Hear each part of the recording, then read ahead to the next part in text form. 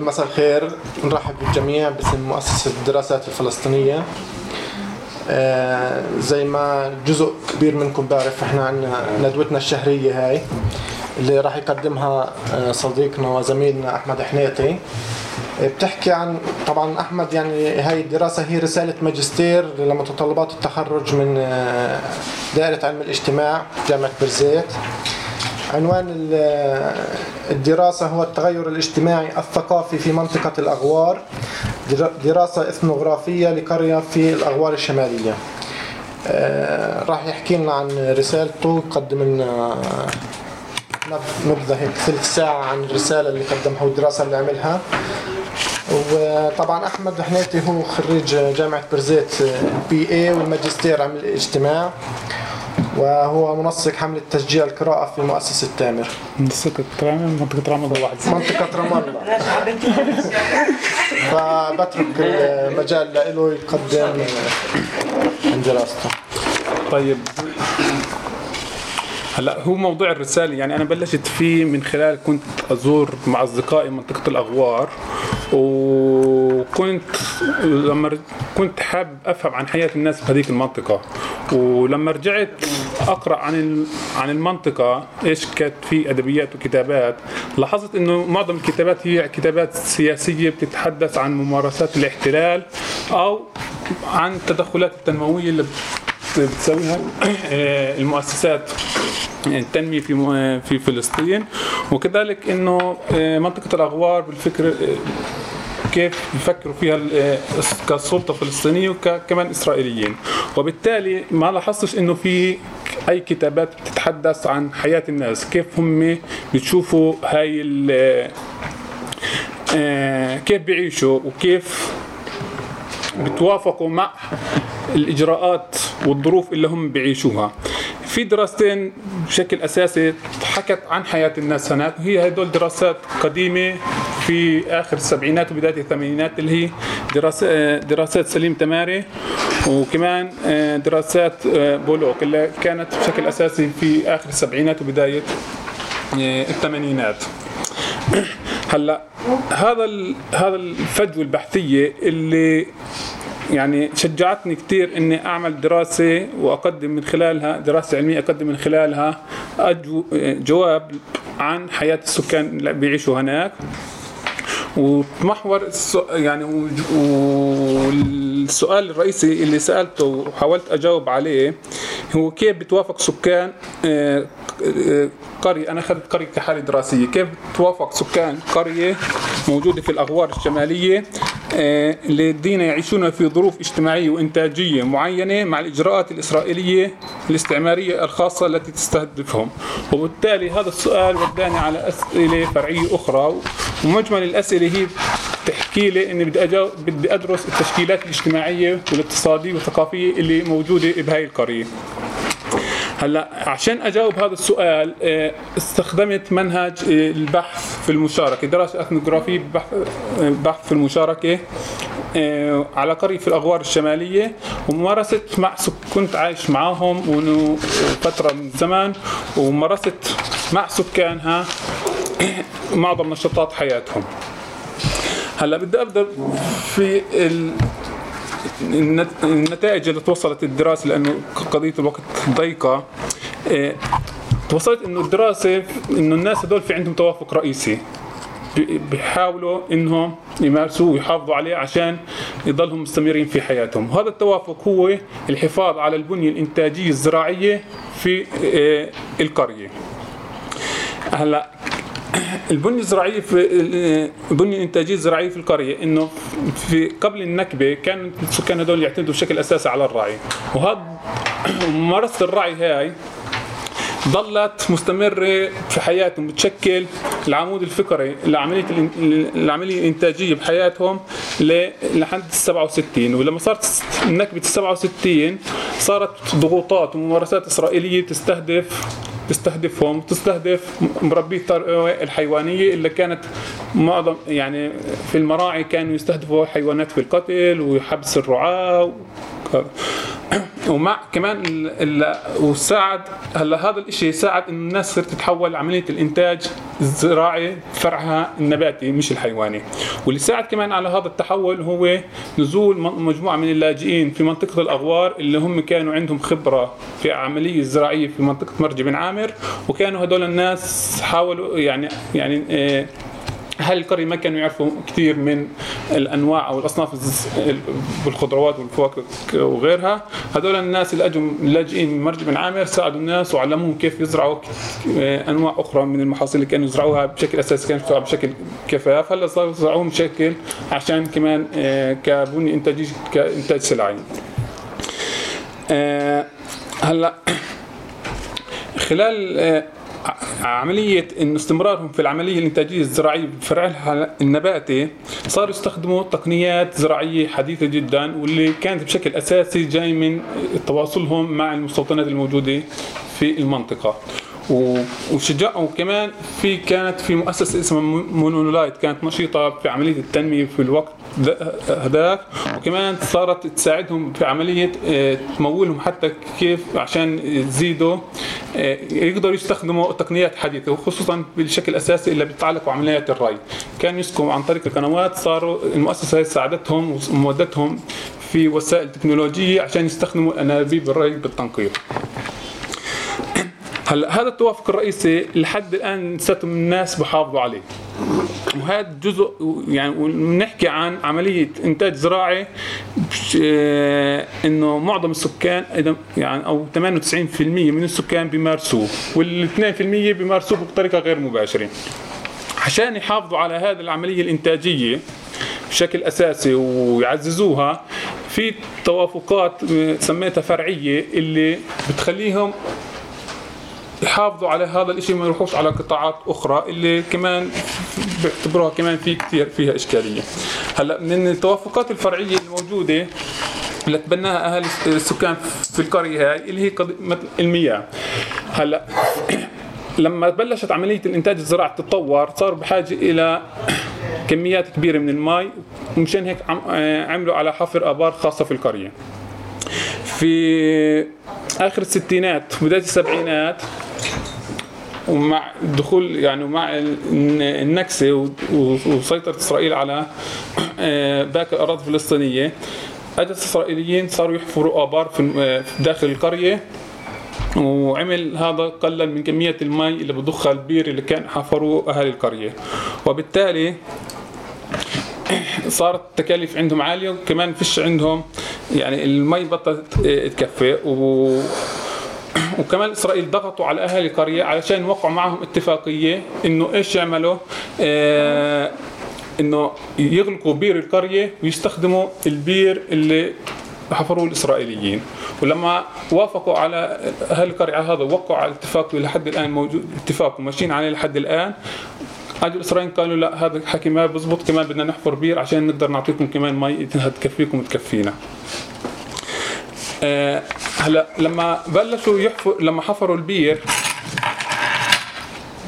وجهاء القرية عملوا قانون عرفي انه ممنوع اي حدا من خارج الحمور اللي تنتمي منها جميع اعضاء القرية انهم يستفيدوا من مي للاغراض الزراعية. وبالتالي هذا حدد كتير اشياء وخلق بنية انتاجيه خاصه في الحموله هاي الموجوده في القريه. منها هذا الشيء منع عمليه الاستثمار الزراعي من خارج الحموله، وبالتالي بطل يعني ما في حدا بيجي من خارج القريه يقدر يزرع في باراضي القريه غير من اهل الحموله هاي. وهذا الشيء كمان ساعد انه الناس يستمروا في عمليه الانتاج الزراعي، وبالتالي ما فيش عمليات بيع، اراضي بطلت تنباع لانه ما فيش مي يستثمروا فيها، بالتالي الزراعه بدها ري بشكل دائم، وبالتالي اذا ما فيش مي اذا صفت الاراضي الزراعيه ما لهاش فائده، وبالتالي ما فيش استثمار حتى في الاراضي الزراعيه. وهذا الشيء خلق انه لحد الان من الفتره هذيك لحد الان انه الاراضي الزراعيه هي ملك لاهالي القريه، واللي بيستفيدوا منها في عمليه الانتاج الزراعي فقط اهالي القريه. هلا شيء ثاني، هلا الثقافه الموجوده في القريه لحد الان ثقافه بتعتمد على علاقات القرابة والعصبوية اللي كمان هي بنرجع كمان بنحكي انها ما في استثمارات من خارج القرية، والقرية موجودة في منطقة معزولة، وبالتالي عملية انفتاحها على مناطق المدنية والمناطق والقرى والمدن الموجودة في جبال فلسطين محدودة جدا بحكم انغلاق اللي فرضوه الإسرائيليين. هلا هاي العلاقة الضيقة أو العلاقة القليلة اللي محدودة خلق عند الناس انه الاعتماد على البنية العائلية الأسرية، وانه افراد العائلة صاروا يرتبطوا كمان في يعني رب الأسرة هو اللي بيملك الأرض، وبالتالي كل أفراد الأسرة هم أعضاء في العملية الإنتاجية اللي بيسيطر عليها وبديرها الأب. وكمان خلق عندهم عملية تعاون وتضامن بين أهل القرية عشان يواجهوا أي شيء خارجي. يعني علاقاتهم مع القرى المحيطة فيهم كمان حسيتها كمان من خلال دراستي للقرية إنهم كتير متماسكين تجاه أي شيء خارجي، حتى من ناحية سلطة ومن ناحية سلطة فلسطينية ومن ناحية حتى سلطة إسرائيلية. هلا بحكي عن هذا الشيء بوضحه أكثر. هلا بدي احكي عن التعليم كمان، كيف كمان حافظ على البنيه الانتاجيه الزراعيه. هلا المستوى التعليم في القريه كثير متدني، وده بنلاحظ نسبه الملتحقين في الدراسات العليا في القريه انه ما بتعدوش ال1 أو 2%، حتى البكالوريوس يمكن نحكي عن 3%. هلا عملية التدني في المستوى التعليمي نتج مش عملية كمان حتى التسرب من المدارس، نتج انه هو بطل يقول انه بطل في جدوى من عملية التعليم، انه في جزء من هاي القرية اللي درسوا بكالوريوس موجودين ببلد شغل، وبالتالي احنا بنقتصر المسافة ونبلش نشتغل في عملية الانتاج الزراعي. هلا هذا الاشي كمان عدم الحصول على كمان على عمليه، عدم الحصول على التعليم كمان ساعد انه انخراطهم كمان في عمليه الانتاجيه، ما فيش محل يشتغلوا في القطاع الخدمات، وبالتالي حافظ على البنيه الانتاجيه، لا فيش بنيه صناعيه في قطاع صناعي ولا قطاع خدماتي، وبالتالي ضلوا يمارسوا العمليه الانتاجيه في القطاع الزراعي. حتى النساء في القريه اللي هلا في سميتها تعليم أنثوي، يعني النساء هن اللي بيسعين للتعليم بس مش عشان يلتحقن في وظائف، بس عشان يتخلصن من يخرجن من الثقافة التقليدية الموجودة بالقرية، ويقدر يحصلن على زوج أو على وظيفة كمان إنها تساعدن يخرجهن من الحياة اللي هن عايشاتها. هلا هذا بالنسبة للتعليم. هلا قضية الصراع مع السلطة. هلا بقدر احكي عن السلطه هون، عن السلطه الوطنيه الفلسطينيه وسلطه الاحتلال الاسرائيلي.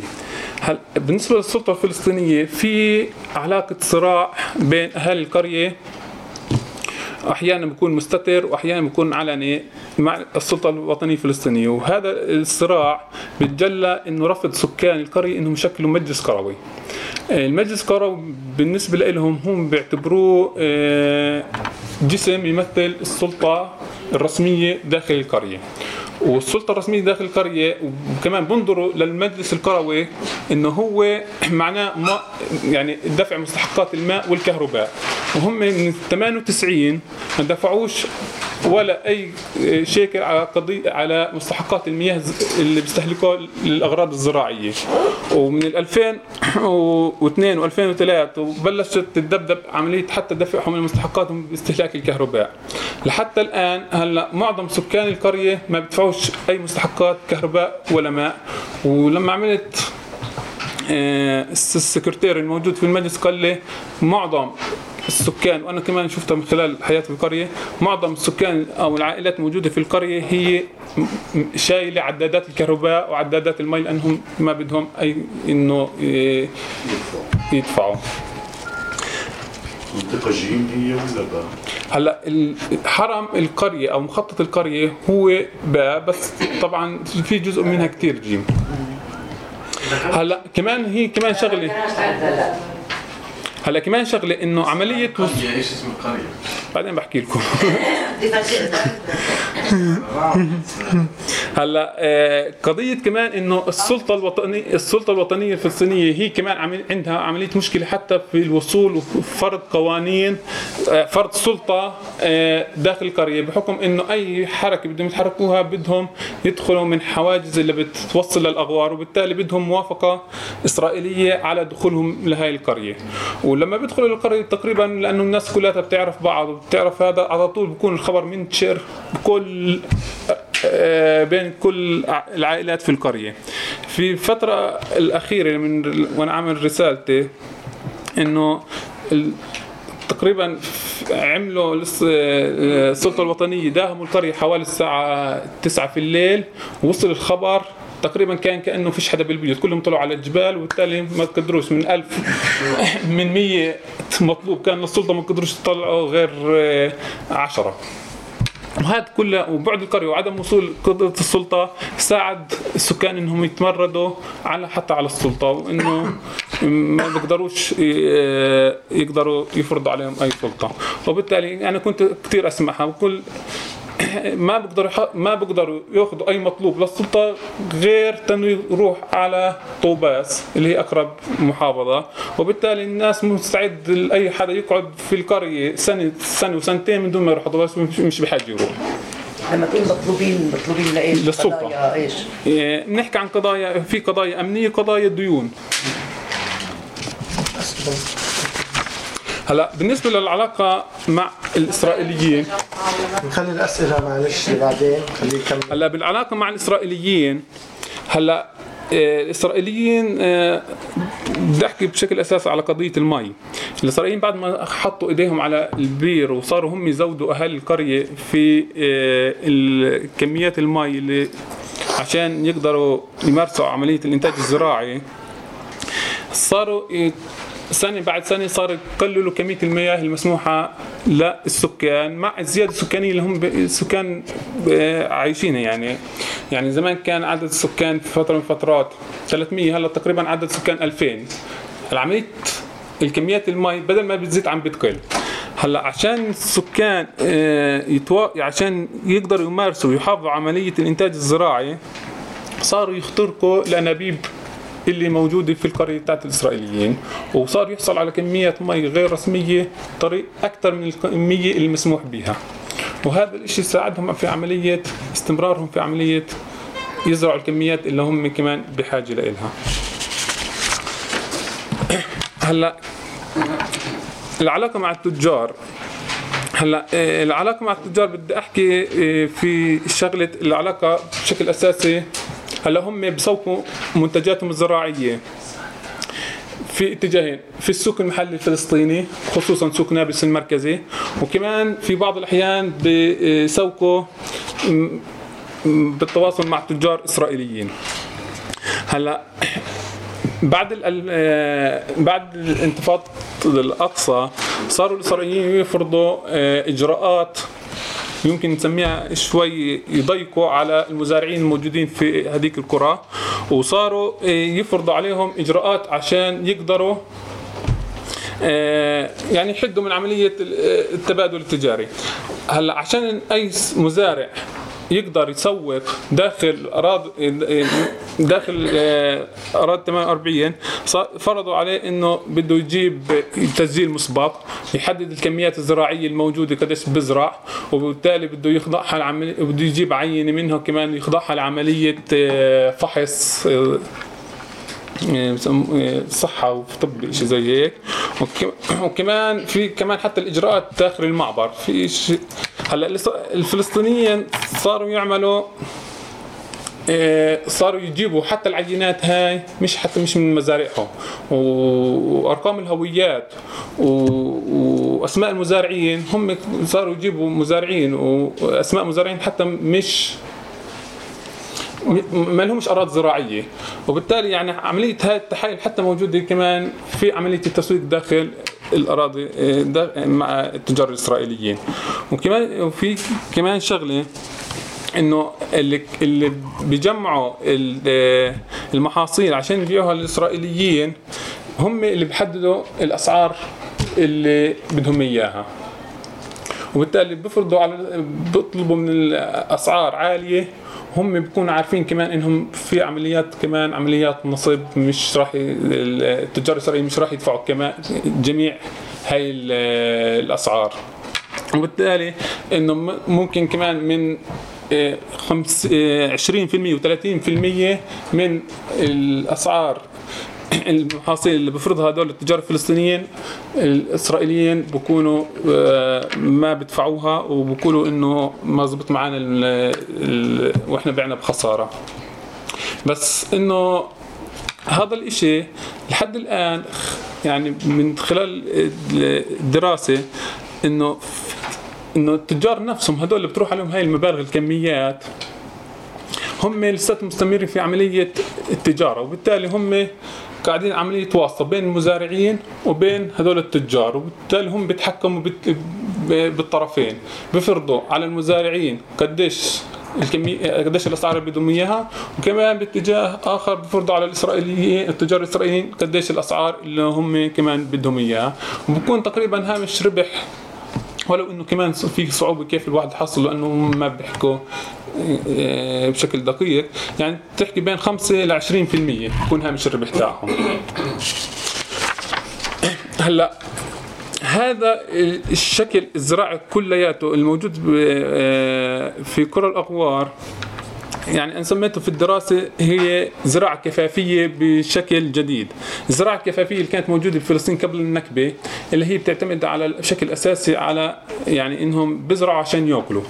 هون يعني الوضع الحالي في القرية ما حسيتوش إنه اختلف كتير عن المرحلة السابقة غير في الشكل، لأنه إذا نعمل هيك مقارنة سريعة بنلاحظ إنه القرية في الشكل التقليدي في الزراعة التقليدي وبالشكل الموجود حالي هم كلهم بيعتمدوا بشكل أساسي على الزراعة، وبالتالي ما فيش قطاع خدمات، وبالتالي هي قرية زراعية. وشغله ثانيه انه خضوع المزارع في كلا نمطي الانتاج اللي هو التقليدي والحديث لابتزاز مزدوج من التجار الزراعيين ومن اصحاب الادوات الزراعيه اللي بيسمون ادوات زراعيه، وكمان من قبل التجار اللي بيسوقوا. وشغله ثاني انه كمان المزارعين عليهم مديونيات عاليه للتجار هذول اللي بيبيعوا اللي بيشتروا منهم ادوات زراعيه، يعني حاليا بتوصل بين حسب كميه المساحات المزروعه في 10,000 و15,000 في نص مليون وفي مليون على بعض التجار. كمان في القرية فيش عملية، الناس عايشين في نمط معيشي تقريبا كتير متشابه، فيش بتحسش انه في فروقات طبقية. هلا كمان شغله خضوع نمط الانتاج نمط الاستهلاك في كلا نمطي الانتاج التقليدي والسلعي طبيعه التغيرات الثقافيه. يعني اذا بدنا نحكي انه في الزراعه التقليديه اللي كانت منتشره في قبل 48 انهم كانوا مثلا يقدروا يحوشوا مثلا من عمليه الانتاج الزراعي 10 شيكل، هون مثلا بيقدروا يحوشوا مثلا 100 شيكل، بس عمليه التغير والثقافه الاستهلاكيه خلت انه فيش فرق، يعني هن ال 10 شيكل هن وال100 شيكل هن نفس الشيء بالوقت الحالي، وبالتالي انه فيش عمليه حتى تراكم ربح. هم بياكلوا يعني بيعيشوا عشان ياكلوا، يعني بيزرعوا عشان ياكلوا، وهذا الاشي كتير متداول بين سكان القرية، اللي هو دائما بيحكوا لما كنت احكي معهم احنا بناكل بالبصل اكل، بنشتغل السولارات والمزارع فاشله والزراعه مقامره وبنشتغل احنا للتجار، انه ما فيش عمليه تراكم في الربح في راس المال.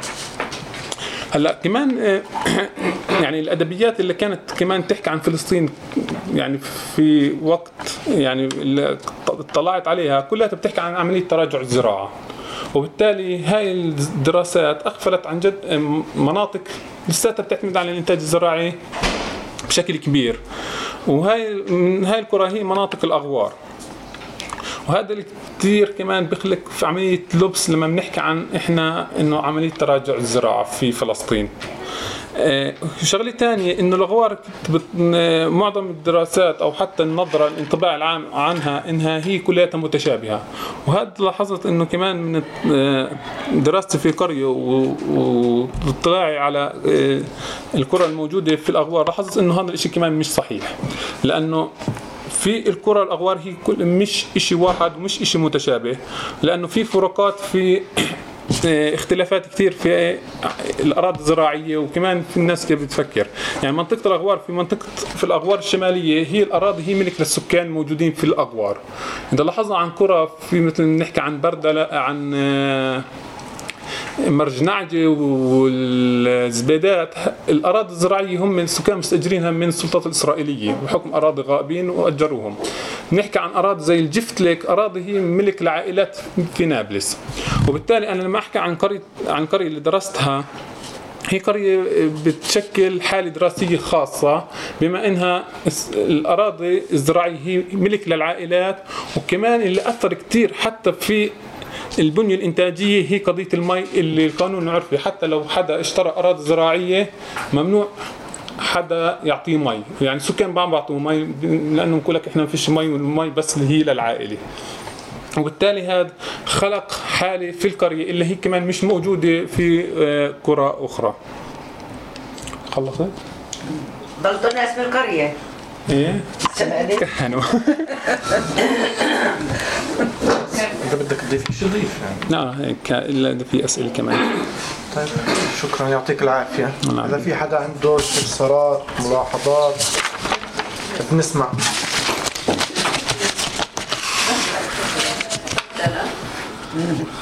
اسم القرية بردلة.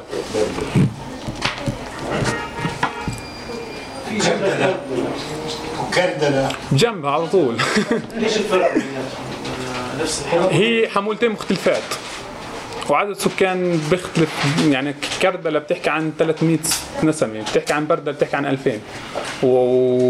كردلة اللي فوق ولا اللي تحت؟ جنب بعض هن نفس اللي فوق، اللي على جنب الشارع، على طرف الشارع، بيكون أقرب للشارع الرئيسي خط 90. بردلة آخر واحدة على الحاجز بيسان.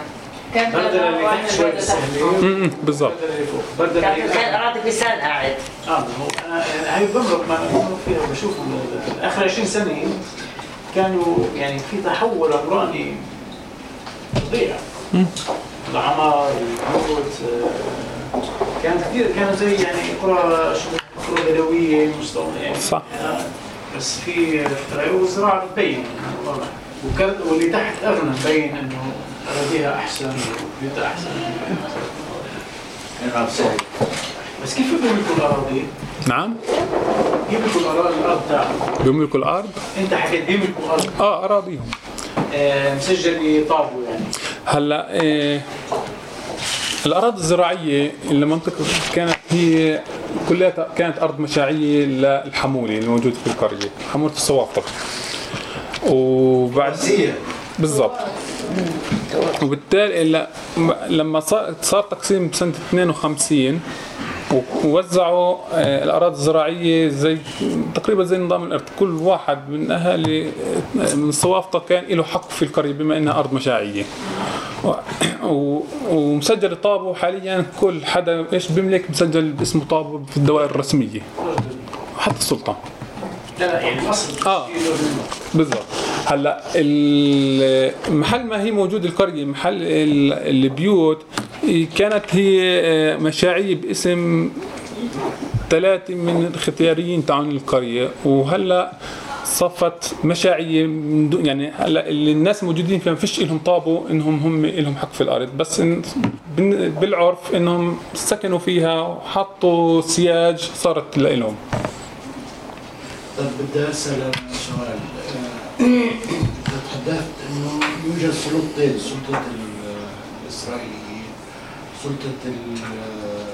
السلطه الفلسطينيه، وفي مشكله امام السلطه الفلسطينيه الوصول لها. مين السلطه اللي لها تاثير اكثر هناك؟ هلا السلطه الاسرائيليه ام السلطه الفلسطينيه ام سلطه الاهالي؟ لا وين كيف بقيسوا امورهم يعني؟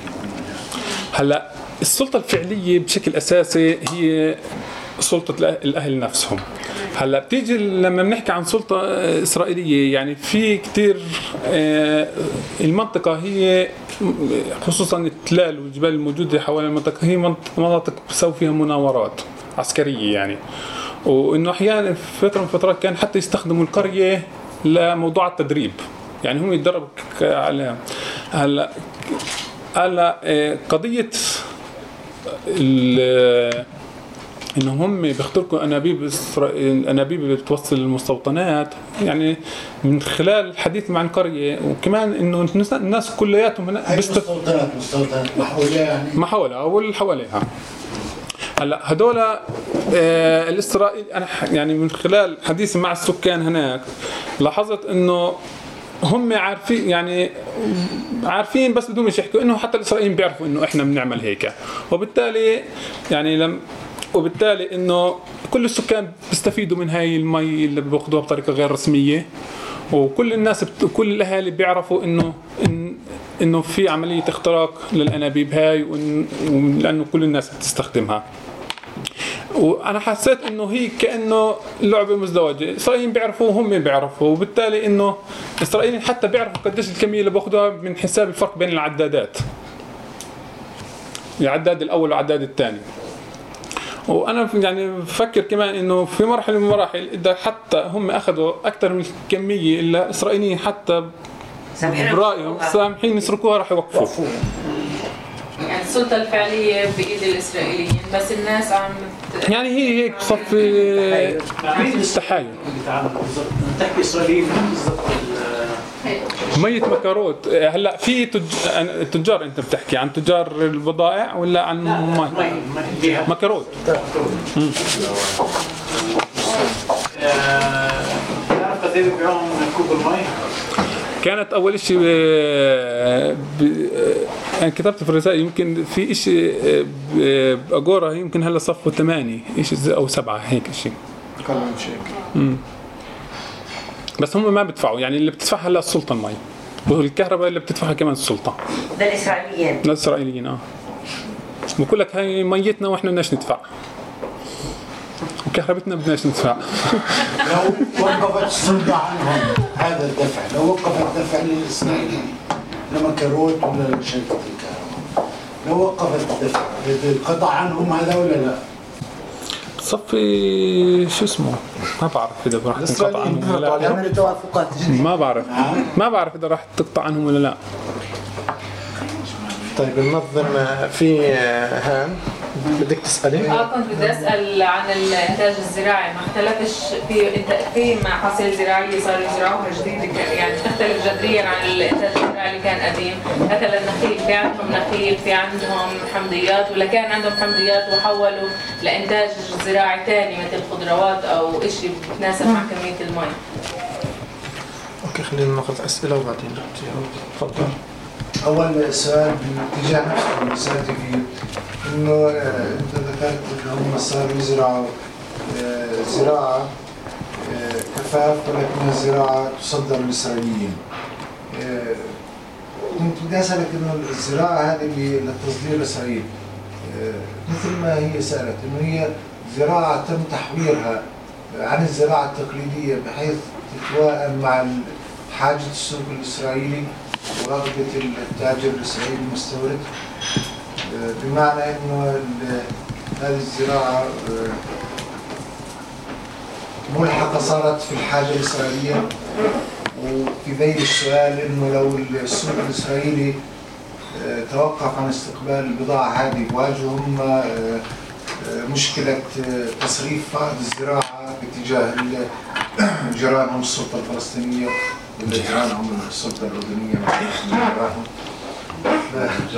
جيران 3 جيران. في ملاحظة عابرة تتعلق بعنوان الدراسة التغير الاجتماعي الثقافي، وأنا بقول إنه اللي سمعته بالمجمل كلام مهم حول التغير اللي صار في القرية، وهناك طبعا نتائج واضحة متعوب عليها بلغة عامية يعني في الدراسة، لكن كأني أنا اشتميت إنه عنوان الدراسة لا يتطابق، يعني بقدر ما أنت قدمت على الأقل لا يتطابق مع ما قامت به الدراسة بالفعل. يعني ما قامت به الدراسة هو ملاحظة لتطور نمط الإنتاج بين قوسين، يعني إذا تطور هو بمزحها ولكن مع إغفال، يعني أنا ما لمست إنه في كلام فعلا عن الثقافة وكيف تغيرت إلى آخره. إذا تغيرت يمكن ما تغيرت. أحيانا أقول لك بصراحة يعني بشكل عابر ما حسيت انه في بين قوسين جديه في انه القريه بتعتمد على البنيه الاسريه والعشائريه. هذه السمه يمكن تجمع القرى في العالم كله بما في ذلك يمكن الريف الفرنسي. يعني وين الدهشه في انه تكون يعني قرى الخليل اللي منفلته من العشيره دورة ولا ما هي غالبا ما في حد بالقريه. إذا بتحب أكمل بسؤال، السؤال اللي بيشغلني أنا بصورة شخصية، في ظل كلامك عن مشاعية إلى آخره وقرية متضامنة إلى آخره، بخطر في بالك إن هذه القرية ممكن تكون نموذج لتعاونية، لو إن مسمرناها شوي من هون ظبطناها طرجناها بتطلع منها تعاونية زراعية؟ شكرا. أنا بدي أسأل. أوكي نعم هون. أنا سؤالي بتعلق في المي، سؤالين هم الحقيقة. الأول بتعلق بالمي والشركة الكندية المينونايت اللي أنت مفرد لها تقريبا فصل صغير ومعطيها كتير فضل في إنها يعني أنت بتعتبرها كأنها المنقذ اللي أنقذ وضع المياه في هاي المنطقة. وأنا بشوف هذا بتناقض مع كل التحليلات والمقولات اللي بتشكك أصلا في نوايا هاي المؤسسات اللي دخلت على بلادنا بعد أوسلو. فيعني مش مفهوم كتير إنه مدام إذا السلطة مش قادرة توصل لهاي المناطق، هاي الشركات اللي بتنعطي كل هاي المساحة لتوصل وتعمل اللي بدها إياه وتبني هاي البنية التحتية وتمد أنابيب التنقيط وتعطي الناس هيك هبات مجانا. فمش كتير واضح إلي كيف أنت شفتها إنه هي جاي بنوايا خدماتية عظيمة. الشغلة الثانية اللي شوي ما فهمتها لما قرأت جزء من الرسالة، كأنك بتقول إنه هاي المنطقة بالأساس منطقة بدوية وانتقلت إلى الزراعة، وإحنا كل عمرنا بنعرف إنه الغور هو منطقة زراعية، ولا عمري فكرت إنه في بدو بالغور، فلاحين. وبعدين المقارنة في أكثر من موقع قارنت بين المزارعين في هاي الجزء من الغور والمزارعين في مرج بن عامر، ودايما قارنت بين مزارعين مرج بن عامر بأنهم أمهر وأحسن وأشطر، وحتى في مناطق معينة وشوي استغربتها اعتبرتهم أكثر ارتباطا بالأرض وأكثر عشقا للأرض وأكثر رومانسية، وقلت إنه أهل هذه المنطقة من الغور ما بيحبوا الأرض لذاتها وإنما فقط لمنتوجها، للمردود الاقتصادي تبعها، ما في علاقة بينهم وبين الأرض. بينما في مرج بن عامر من وين جبت هذا الاستنتاج وليش؟ يعني كمان هاي شوي استغربت. شكرا. أنا عندي سؤال بشغلتين. الأول لفت نظري قضية النساء، حكيت إنه طبعا في ظل هذا الواقع الصعب جدا الاقتصادي واضح والتحديات السياسية اللي بشوفوها، إنه النساء عم تطلع وتتعلم، وحكيت إنه الهدف مش إنه تلاقي شغل بقدر ما هو هدف هو خروج عن الواقع. كيف هذه الشغلة انعكست في المجتمع؟ يعني هل كان لها تأثير على المستوى الاجتماعي أو الثقافي في المشهد؟ وشو تجلياتها؟ بحب أسمع أكثر عن الموضوع. والشيء الثاني، انت عم تطرح نموذج لقريه بغض النظر عن كل التحديات اللي فيها، هي قريه عم بتعيش حاله كفاف حسب انت كيف وصفتها، بمعنى انها هي عندها اكتفاء ذاتي وقادره انها تقف على اجريها، يعني بغض النظر عن كل شيء حواليها.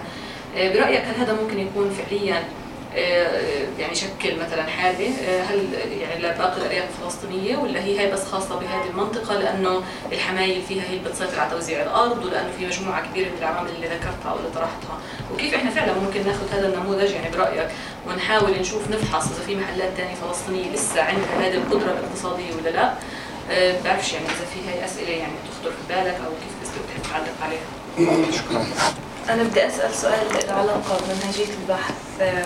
لما أنت تحكي أنا لاحظت، أنا حسيت بين قوسين كيف جمعت هاي المعلومات، يعني قديش الفترة اللي قعدتها بالمنطقة لحتى تقدر كمان إنك تعكس صورة شوي صادقة عن يعني شو حكوا، وكيف كل هذا الحكي اللي جمعته تمنهج في بحثك. وأنا معنيه كمان أعرف عن موضوع التعليم في هاي القرية، إذا في عندهم مدرسة خاصة في مناطق جيو. شكرا. تفضل. أنا عندي سؤال، يعني لأنه هون بذكر إنه التضامن والتعاون في القرية تجاه أي شيء خارجي. طيب. ذكرته أنت في الحديث. أنا سؤالي يتعلق هون إنه كيف التضامن والتعاون في مواجهة المستوطنين؟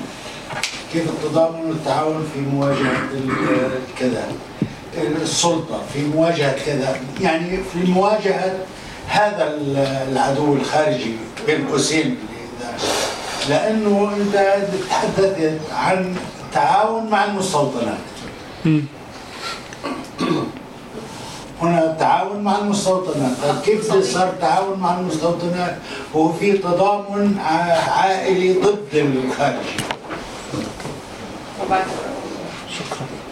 أنا عندي سؤال بيتعلق في أنت بس كأنه محور النقاش أحكي ولا سألتي يلا. بس هون إنه السؤال هم بيحكوا، هو حكى عن كأنه حسيت إنه بس الأجهزة الأمنية هي السلطة، طب في وزارة الزراعة، في وزارة الشؤون الاجتماعية، في كثير أجهزة يعني في السلطة حكومية، قديش هدول قديش مدى تقبلهم أو رفضهم لدخول هاي المؤسسات في تدخل هاي المؤسسات في حياتهم اليومية، وقديش في عن جد علاقة مع يعني معاملات المواطنين اليومية من هويات، من جوازات، إلى آخره، من تعليم، من شهادات، بجوز مساعدات من وزارة الزراعة، مشاريع من وزارة الزراعة، بعرفش مساعدات من الشؤون الاجتماعية، بجوز يلجأوا للشؤون الاجتماعية بشكل أو بآخر، ما بعرف.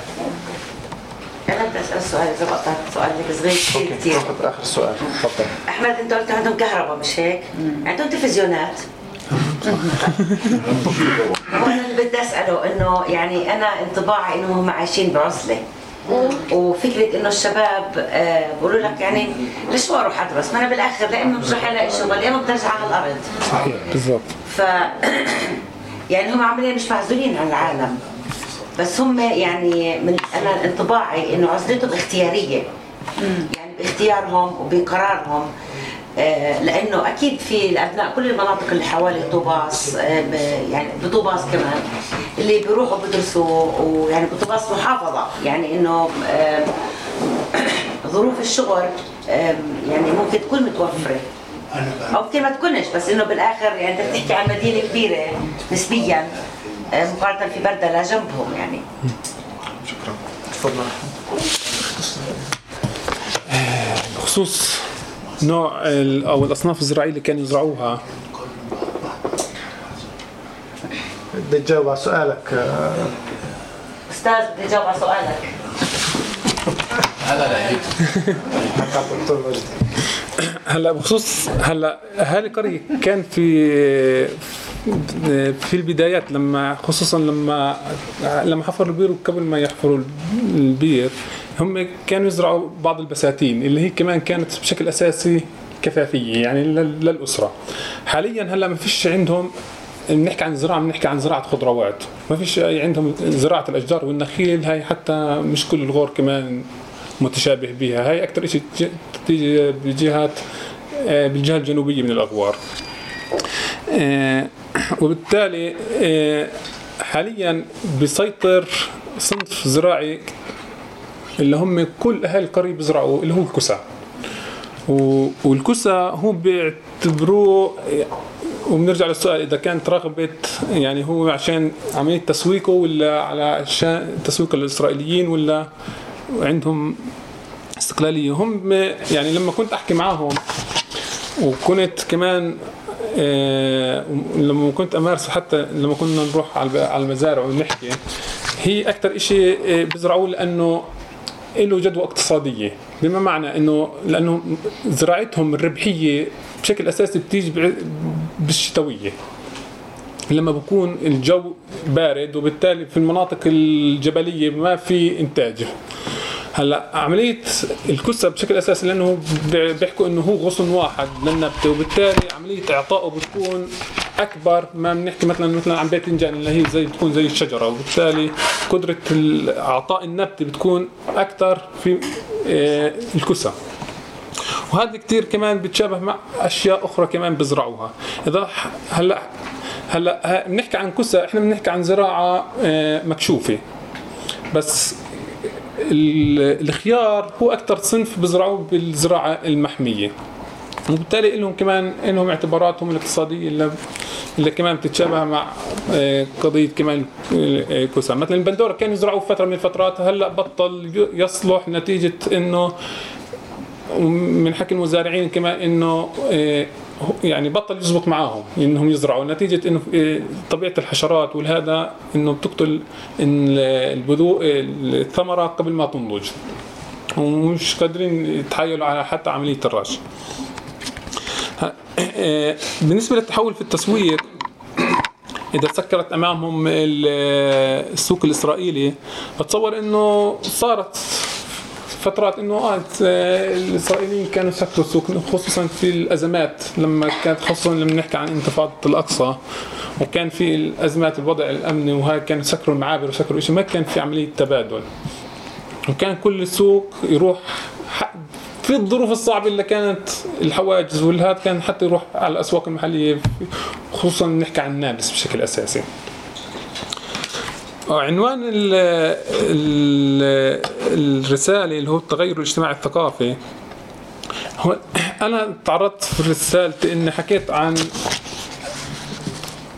حاولت أتناول كل البنية الإنتاجية اللي هي موجودة في القرية، وكمان حكيت عن حكيت عن عدة قضايا. والقضايا لما أحكي عن مجمل الأشياء بنحكي، حتى لما بنحكي عن بنية إنتاجية كمان بنحكي عن بنية ثقافية بالشكل كمان بطريقة أو بأخرى، لأنه البنية الإنتاجية هي اللي بتعكس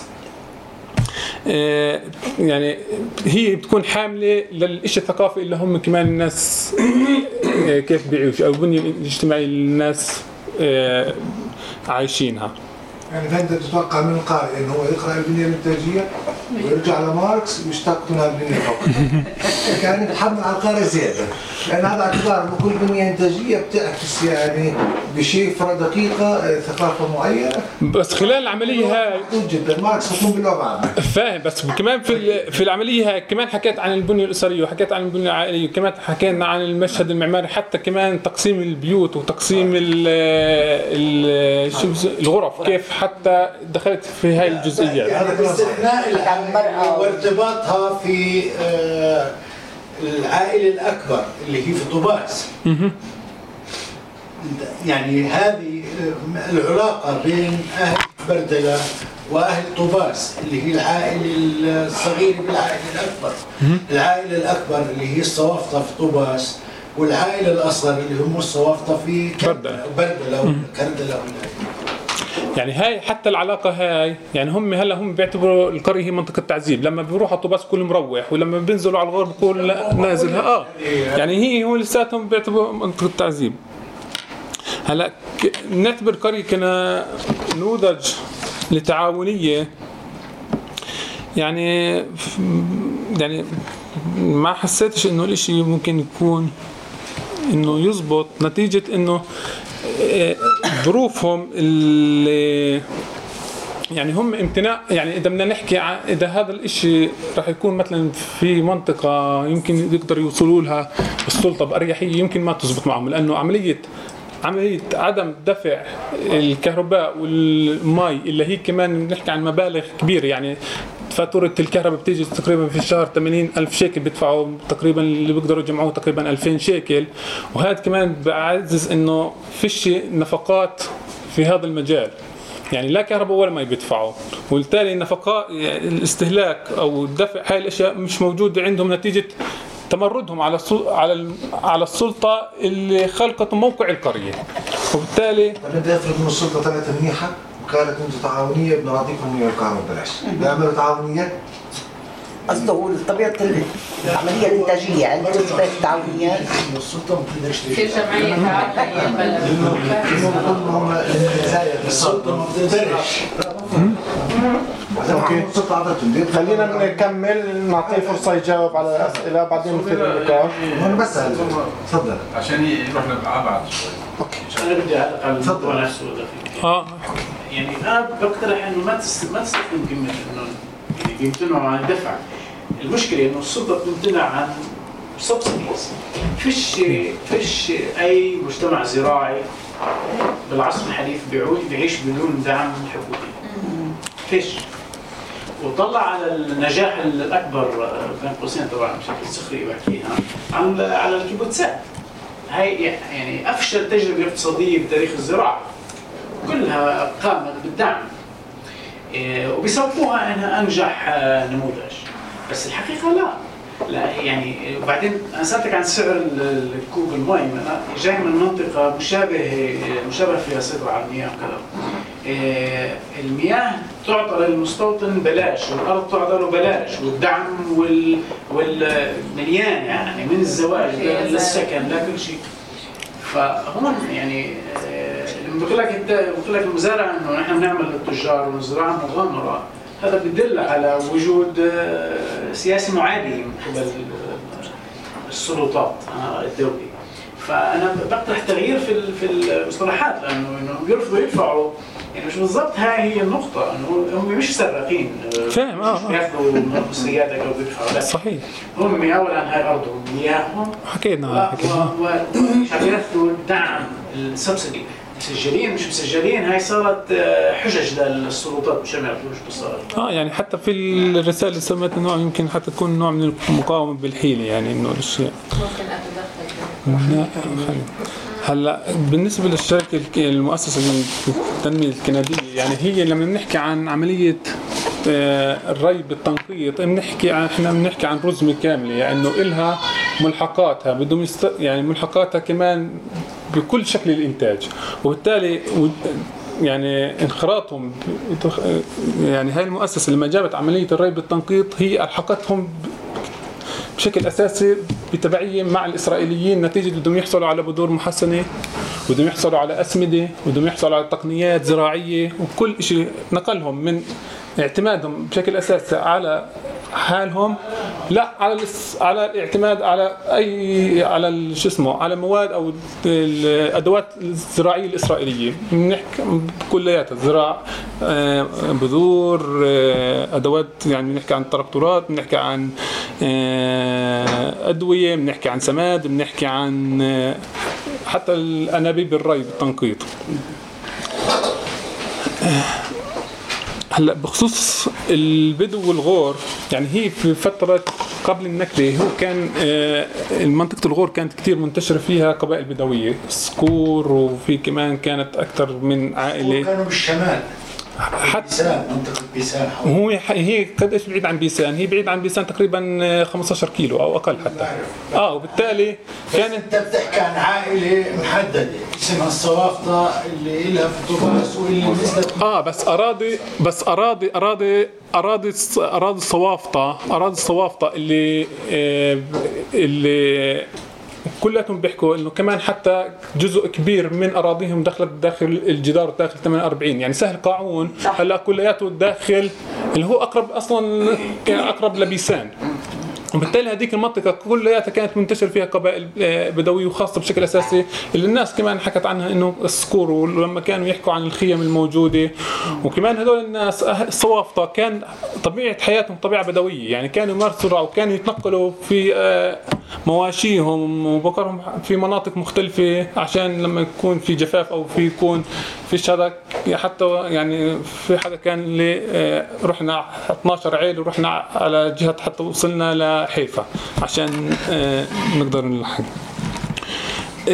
ارتباطهم بالأرض حسيته بشكل أساسي إنه أجل نتيجة دخول التقنيات الزراعية والاستثمار الزراعي اللي أجل مع التعليم، لما أجل اللاجئين ودربوهم على الزراعة بالطريقة التبادل السلعي. وبالتالي يعني احنا لما احكي عن هذا، يعني لما احكي عن علاقتهم مع الارض، لانهم هم من حكيهم وكمان من تجربتي معهم كيف كانوا يحكوا انه بزرعوا اكثر من مره في السنه، وبيستغلوا كل شيء في الارض عشان يمارسوا عمليه الزراعه. ولما بتحكي لهم عن الارض يعني بدهم يستغلوها على ابعد درجه، وهذا كمان كنت اسمع منهم، يعني هم ومن تجربتي معهم. هلا بالنسبه للنساء في القريه، يعني انا بشكل اساسي كان تواصل مع الذكور، لان العلاقه التقليديه بتمنعني اتواصل مع النساء يعني في جزء كتير ضايع من البحر.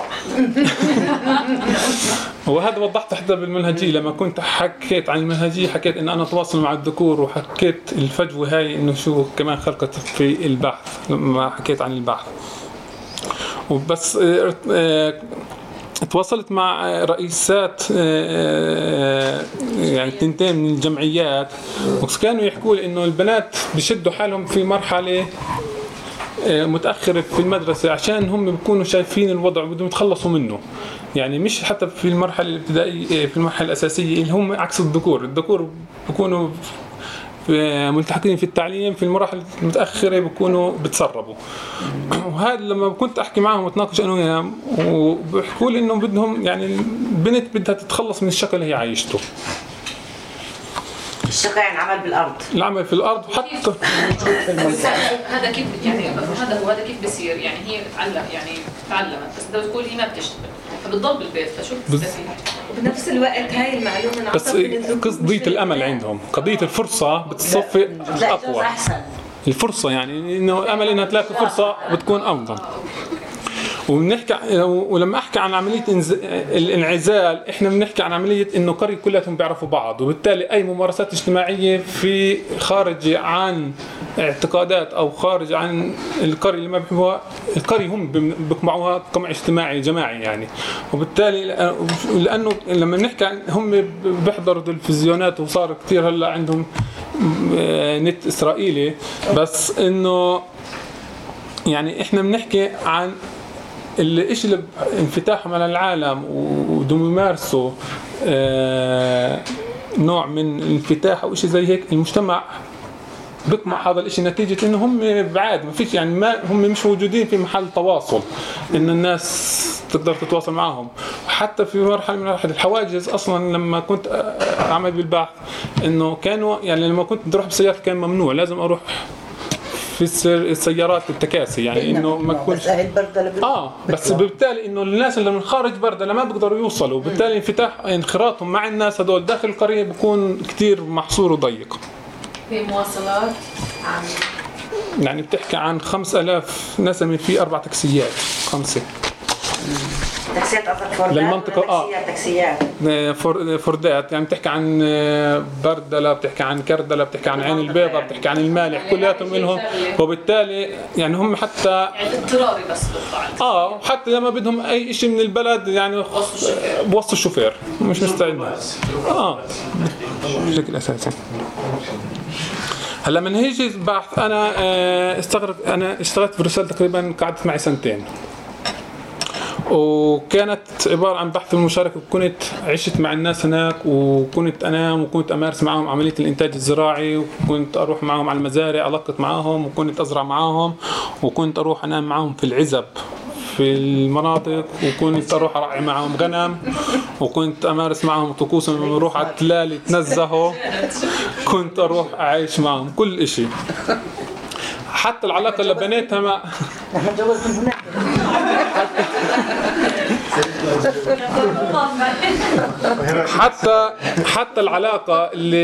حتى العلاقة اللي بنيتها مع السكان اللي كان كل أكل وشرب كمان عند العائلات هاي، حتى لما أكون موجود حتى في رام الله ويصير إشي كانوا يتصلوا علي، تعرفوا شو صار؟ يعني بما معنى إنه بنيت معهم علاقة كتير، يعني حسيتها ثقة إنهم كانوا يقدروا يحكوا لي أشياء ما كنتش أقدر أحصل عليها لو استخدمت أي منهج ثاني. هلا مؤسسات السلطة يعني عن التعليم، إذا في عندهم مدرسة، هلا هم في عندهم مدارس، والمدارس هاي يعني في عندهم 3 مدارس ومنفصلات، مدارس إناث ومدارس ذكور. وكنت بحكي مع مدير مدرسة كان سابق، قال لي الناس ما بدها تتعلم، وحتى درجة لما بكون في اشتداد على المحاصيل يعني في شو بسموه في موسم جد، الأهالي بيجوا يطلبوا فصل أولادهم 10 أيام مشان بدهم يلحقوا، وغير الناس اللي بتتسرب انهم بروحوش. طب لأي صف المدرسة؟ التوجيهي. يعني في حتى في أوقات في سنين من التوجيهي يمكن واحد من الذكور ينجح ويمكن ما ينجحش بالسنة كلياتها. في الإناث بس بيكون في يعني في 4 أو 5 يعني بيكون. التواصل مع السلطة يعني بأهداف يعني لأغراض تنموية، دعم ودعم، يعني في دعم بس بكون في دعم بس خفيف، والشيء أكثر شيء بيجي من خلال المؤسسات الموجودة في القرية. يعني المؤسسات التنموية الموجودة في البلد بتتواصل مع المؤسسات التنموية، أو حتى المؤسسات البلد هي أنشأت المؤسسات التنموية الموجودة في القرية. بنحكي عن جمعية الثروة الحيوانية، أجت يعني قالوا لهم ابنوا جسم عشان نقدر نتواصل معاكم، عشان يقدموا لهم دعم. برضه بنحكي عن جمعية الثروة النباتية، بنحكي عن النادي، بنحكي عن المؤسسات النسوية. إنه هم المؤسسات هاي كانت كمان تواصل السلطة، التدخلات التنموية حسيت كمان كتير بتيجي من خلال العلاقات العائلية. يعني كمان الصوافطة اللي بيشتغلوا بالسلطة كمان بيعملوا، وكمان في مشاريع مفروض تروح للغور، كمان طبعا بدها تروح للبردل حتى لو تمردوا عليهم. ايش بدنا هلا التعاون والتضامن مع العدو الخارجي، يعني بعرفش قديش ممكن نحكي عن التعاون والتضامن. يعني هلا هم معظم سكان، يعني مش معظم سكان القرية، سكان القرية ما بيشتغلوا، يعني يمكن 1 أو 2 هم اللي بيشتغلوا في المستوطنات وبيشتغلوا على المعبر في هذا، بس هم معبر بيسان تنظيف. لا تنظيف. بس حكيت عن منتجات، يعني تسويق منتجات هناك هم بيسوقوا منتجات، بس ما يعني بيسوقوا منتجات مع الإسرائيليين، بس إنه وحتى حتى بكون في تجار فلسطينيين من الداخل، بكون أحيانا بعض التجار أو تجار إسرائيليين. والتواصل بيجي حتى من خلال التليفون، أو بقعدهم في غرفة بسموها غرفة المالية، اللي ممكن بس يقدروا يحكوا مع بعض ربع ساعة أو 10 دقائق فقط لا غير. بس هذا بشكل جزء من داخل القرية صح؟ جزء أساسي. التسويق وهي معتمدين على التسويق هم.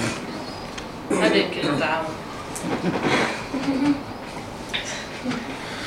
والشيء جاب عليه. طيب في حدا سؤال للمستقبل، يعني في واضح انه في نموذج سكاني اكيد عن يعني ب 10 سنوات او الجيل القادم راح يتضاعف، والارض محدوده والمياه محدوده والموارد محدوده. فايش تتوقع عمي، يعني وين راح يكون، ايش راح وهذا المحدوديه للموارد راح تغير كمان في نمط الثقافي وعلاقات الاجيال ببعضها وكل هاي الاشياء. شو توقعاتك؟ هل هم بيفكروا في هذا في المستقبل في هذا؟ يعني هل التعليم بيصير الشغل بتصورش انه يكون يعني التعليم يكون كبديل، لانه التعليم اثبت انه ما فيش له احنا بنحكي عن جانب اقتصادي، ما فيش له اي مردود. وبالتالي يعني هم التفكير دائما بيكون انه لما كنت احكي معهم قال نزرع وبنسرق مياه اكثر. بس هي بتصفي ما بنقدر نحكي عن السكان نفسهم، بنحكي عن يعني لما نجاوب هذا السؤال يمكن بدك تجاوب حتى على الوضع السياسي كمان. حتى الاسرائيليين هم قديش بيقدروا كمان هم يسمحوا لهم انه يعني يتمادوا بما معناه. شو اكثر مشكله اجتماعيه بيعاني منها هذا المكان او ظاهره اجتماعيه بتحس انها بتنطبق؟ مش بتحس؟ شوف انا عشت معهم يعني بالعربي. يعني هي كل الوضع يعني هناك في حياة صعبة. يعني احنا بنحكي عن عملية ثقافة تقليدية، وكل ما بالها بتنغلق نتيجة كمان عن فيش عندهم تعليم، عدم فيش تعليم، وبالتالي انه كمان الثقافة كمان بتعزز حالها من خلال انه فيش تبادل، فيش تعليم، فيش هذا الشيء. وهي يعني تخلق ثقافة لحد اظن انه راح تخلق اشكاليات أنا متأسف بس لغاية الفهم. يعني مثلا هم الثقافة عندهم تقليدية، بمعنى أنه هي أكثر تزمت مثلا من ثقافة مخيم جباليا، من ثقافة يعني أعطيك مثال شو أقصد بذلك. أنا بتذكر آخر مرة وجزء أول مرة زرت فيها غزة كانت في 99. نمت في الصباح طلعت بحضر في كاس نسكافيه بشرب فيها على البلكونة، كنت عند صديق، ففجأة في ناس صاروا يصرخوا علي، ستات وما بعرف ايش. أنا بطلع وبحاول أتأكد إنهم بيصرخوا علي ولا لا. بعدين اتضح إنه بيصرخوا علي وإنه أنا في حد بسب فيا، ويعني عشرات، يعني بلاش عشرات، يعني أكثر من 10 ستات. بعدين وانه صديقي جاي من جوا بركض بمسح في عيني صاحب منه، قال لي يا لوح شو اللي عملته؟ قلت له شو مش عارف شو عملت، قال لي ادخل. فطلع انه انا ممنوع انكشف على البلكونه لانه في ستات بيكونوا في الحاره بدهم ينشروا غسيل، فانا شو اسمه يعني اسوء من هيك تقليديه مثلا، يعني اسوء من تقليديه جنين، تقليديه الخليل، دوره مره اخرى الظاهريه قطه ماشي. يعني ما هو انت بتفاجئني بقصه عصبيه، بتفاجئني بقصه تقليديه، ومش عارف شو المعيار اللي تستند له في المقارنه. ليش يعني انغلاق يعني شو الغلاء؟ يعني اول شيء لما كنت احكي عن ثقافه تقليديه ما حكيتش انه هم فاهم انه هم بيتميزوا فيها عن اشياء غير، عن اشياء اخرى، بس هم مثلا يعني تواصلهم مع بعض، يعني هم في عندهم حتى صراعات داخليه، لانهم هم في افخاذ داخل العائله وفي صراعات وفي صارت قضيه قتل وقضيه مشاكل هاي. بس لما بتصفي في شيء خارجي، لانه بحسوا انه هم هذا الشيء الخارجي مش بياثر على طرف في القريه، يمكن ياثر على بنيه القريه، يكون مدخل القريه كلياتها، مشان هيك كلياتهم بوقفوا بعض، تحس الشيء فطري عندهم. بعرفوا حالهم في القريه انه احنا من الصواف، على الرغم انه في القريه الافخاذ وداخل القريه بيحكوا عن افخاذ، يعني بنحكي عن ثقافه تقليديه، بنحكي عن قضايا انه يعني ممكن يتشابه كثير، يعني انا ما بحكيش انه ممكن ما يتشابهش مع الخليل، او يمكن حتى تكون الخليل او جبال يعني اكثر من هيك، بس قضيه انه وجودهم هم داخل الانعزال هذا اللي هم عايشين فيه هو يمكن يخلق حالات، يعني حتى عمليه التفكير، عمليه لما بنحكي كمان عن عمليه التعليم، حتى لو كان ثقافه تقليديه، فيش تعليم، فيش انفتاح على العالم الخارجي، غير هلا صاروا يحضروا مسلسلات تركيه مثلا بتحضروا، بس كيف هذا الاشي بنعكس عليهم؟ يمكن متابعين اربعتهم طبعا زيهم بس عمليه الممارسات لما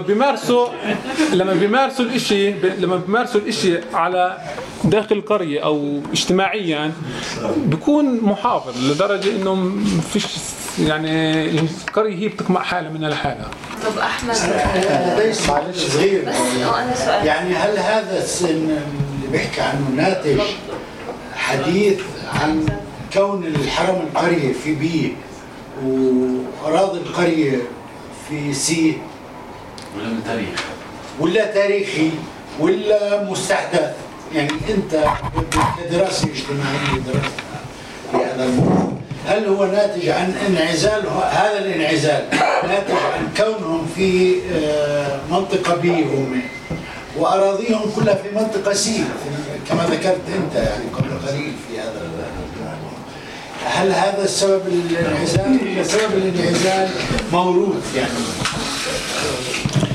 يعني أول إشي يعني نحكي عن قرية، يعني في قرى، يعني أنا زرت قرى حتى في مناطق فلسطينية إنها هي منعزلة، يعني نتيجة إنه هي وجودها في مناطق متطرفة إنه ممكن هذا، بس عملية قطاعهم الإنتاجي هو مش قطاع زراعي اللي بيحتم عليهم يكونوا في الأرض، في مكان، محل ما بيناموا، محل ما بيشتغلوا، محل ما هذا.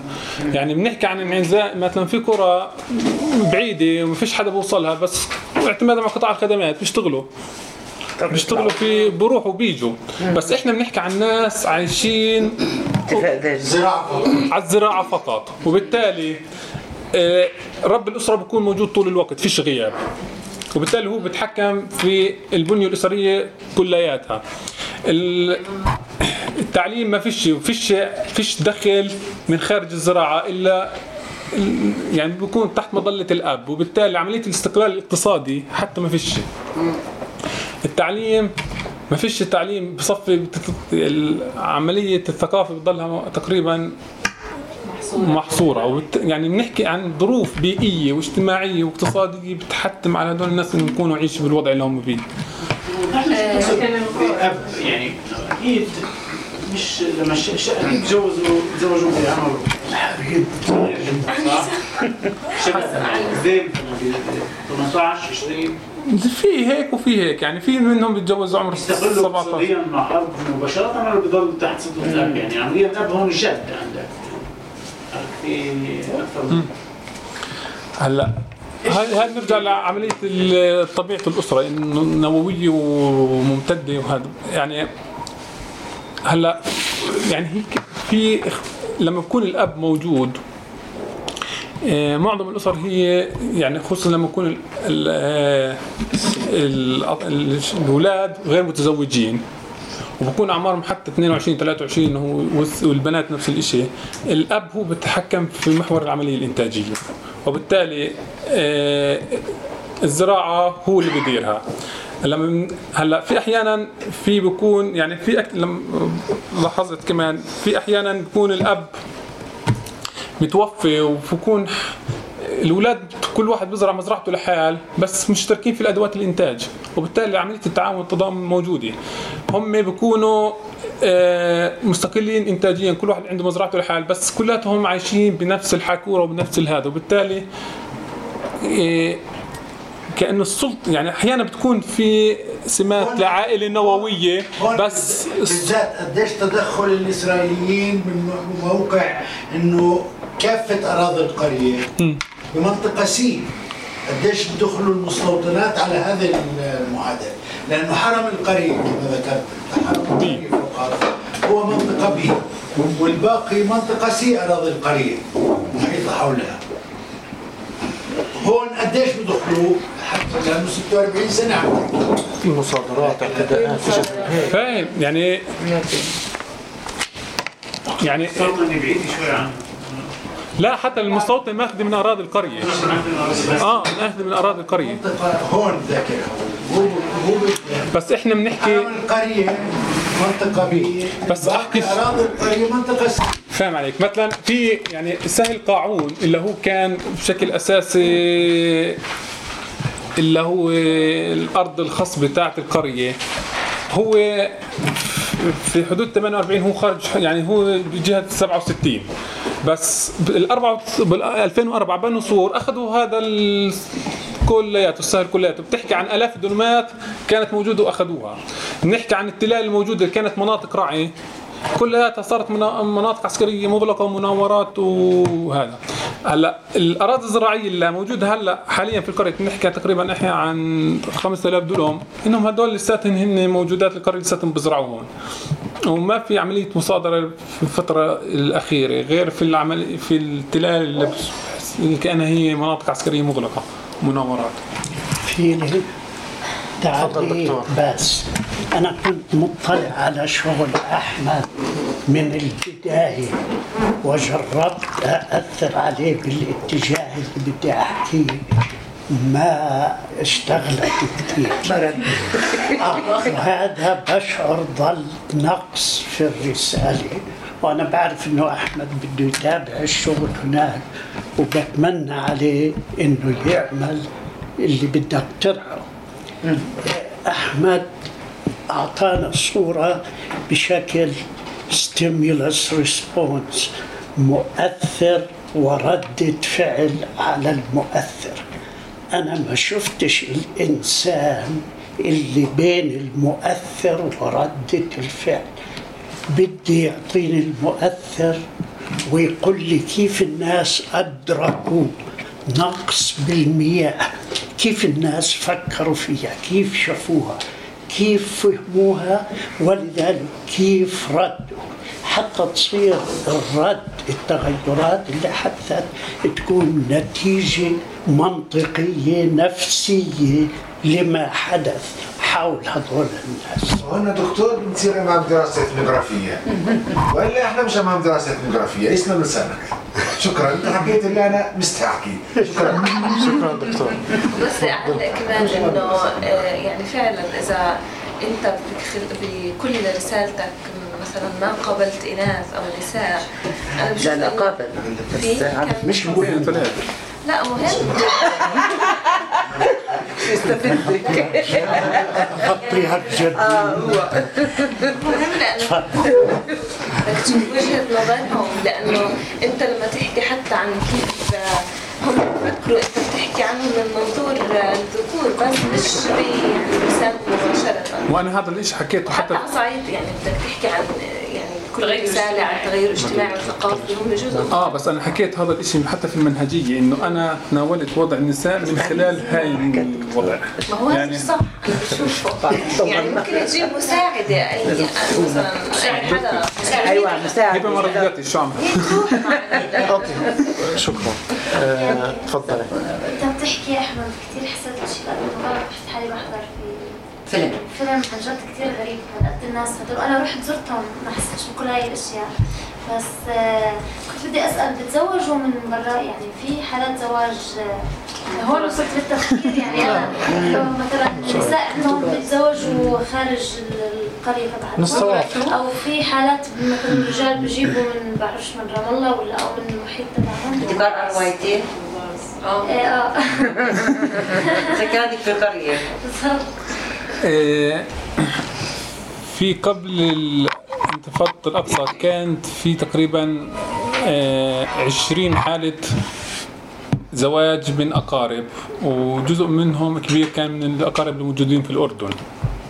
بس هاي عملية التواصل حتى مع الأقارب الموجودين في الأردن اقتصرت بشكل أساسي بعد انتفاضة الأقصى على عملية ضمانة الأرض وقضايا المياه وبطل عملية التواصل الاجتماعي من ناحية زواج ولأنه كان في صعوبة كيف يجيبوا. هلا الزواج من خارج القرية في حالات بس كمان قليلة واللي ولاحظت كمان يعني اللي بيجوا من خارج القرية هم كمان ناس معظمهم هم بيكونوا عمال إما بيشتغلوا في إسرائيل أو عمال بيهتموا بالثروة النباتية يعني كزراعة في مناطق أخرى. مشان هيك حسيت يعني عملية زواجهم من داخل القرية يعني بتلاحظ في هيك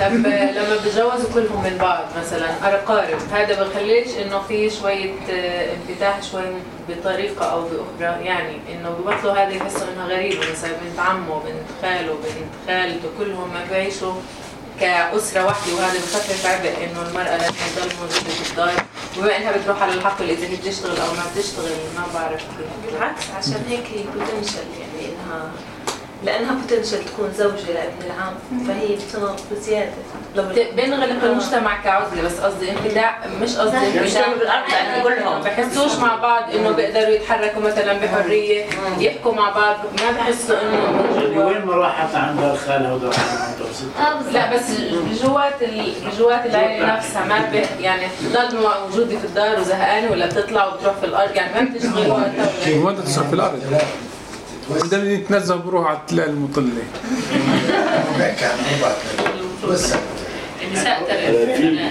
في هجرة من القرية للخارج مثلا اضطراب يعني الناس نسمع اذا بتسمحوا في مضايقات إسرائيلية مثلا تدفعهم للهجرة للمغادرة.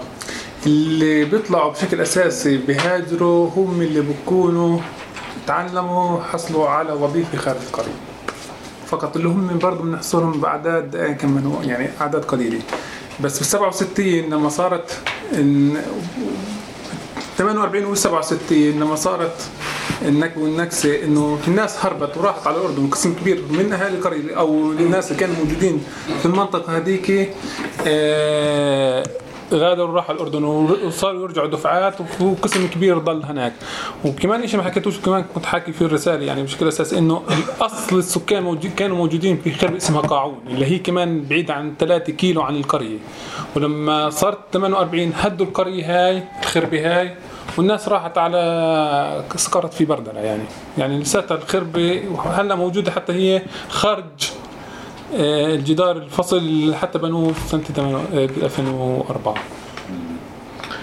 مشان هيك في بعضهم حتى لأنهم كانوا حتى جزء منهم كان مستقر بجنب بيسان ومقحوز وإشي زي هيك حتى في منهم حتى أخذوا بطاقة لاجئين لجوء. إذا في حدا عنده أي استفسار أخير. طيب شكرا لكم، يعطيك العافية أحمد. شكرا. وشكرا لك أحمد.